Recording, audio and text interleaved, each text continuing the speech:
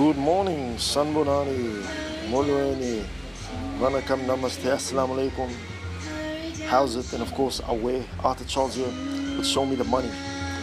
Today I want to talk to you about the power of visuals.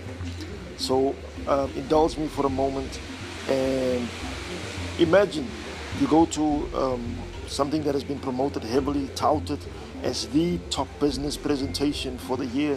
After you attend this business presentation, you will be able to sell circles around your competition. You will be able to bring in so much clients that you won't be able to, your bank account won't be large enough to contain all the revenue.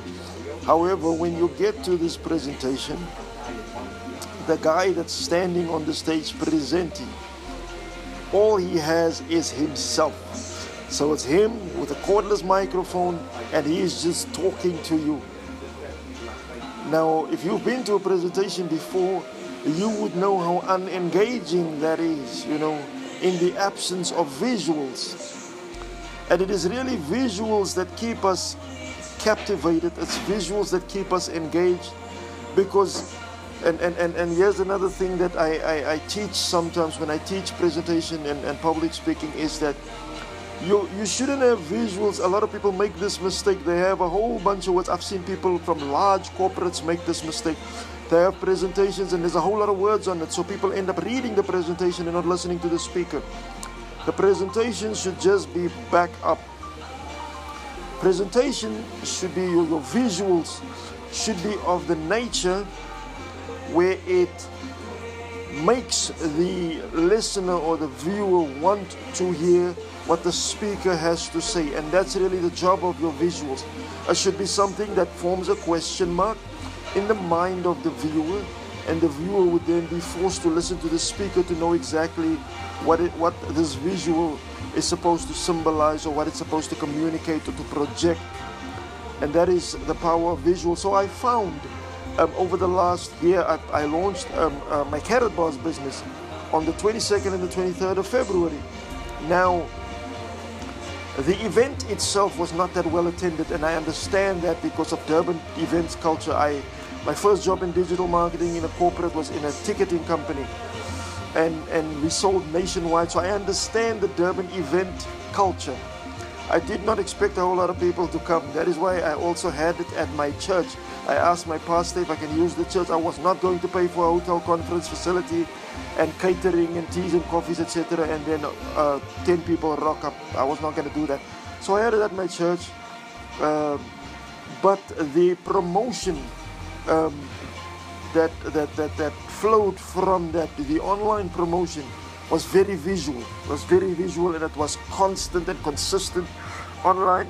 So the result of having launched my business with these powerful visuals of these successful men in the business, I ended up getting a whole bunch of inbox messages. I ended up getting a whole bunch of emails. Ended up getting a whole bunch of WhatsApp messages about this. The curiosity was there. People wanted to know. And the result was that I signed a bunch of people up in the business when I did this.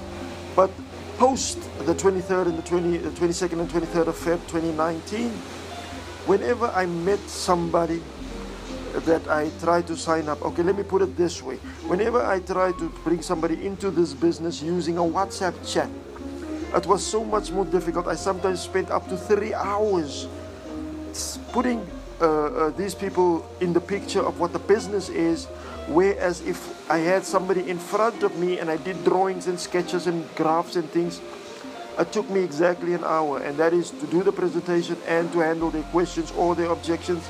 And in most cases, 95% of the time I did this, I signed somebody up in my business. And that is the power of visuals. That is what a visual can do for you. When somebody, man, it's so much easier to bring somebody into your business when they can see what you say instead of just listening to you. And that is what I want to leave with you today, man. That is the power of visuals. Look at anybody, look at any single person that you idolize or that you adore, or what's the word, but that you admire, that you want to emulate in your industry today, and look at what they are doing online, or look at what they are doing to promote their business. If it does not involve visuals, that business is not doing very well. So I wanted to say, leave this with you today.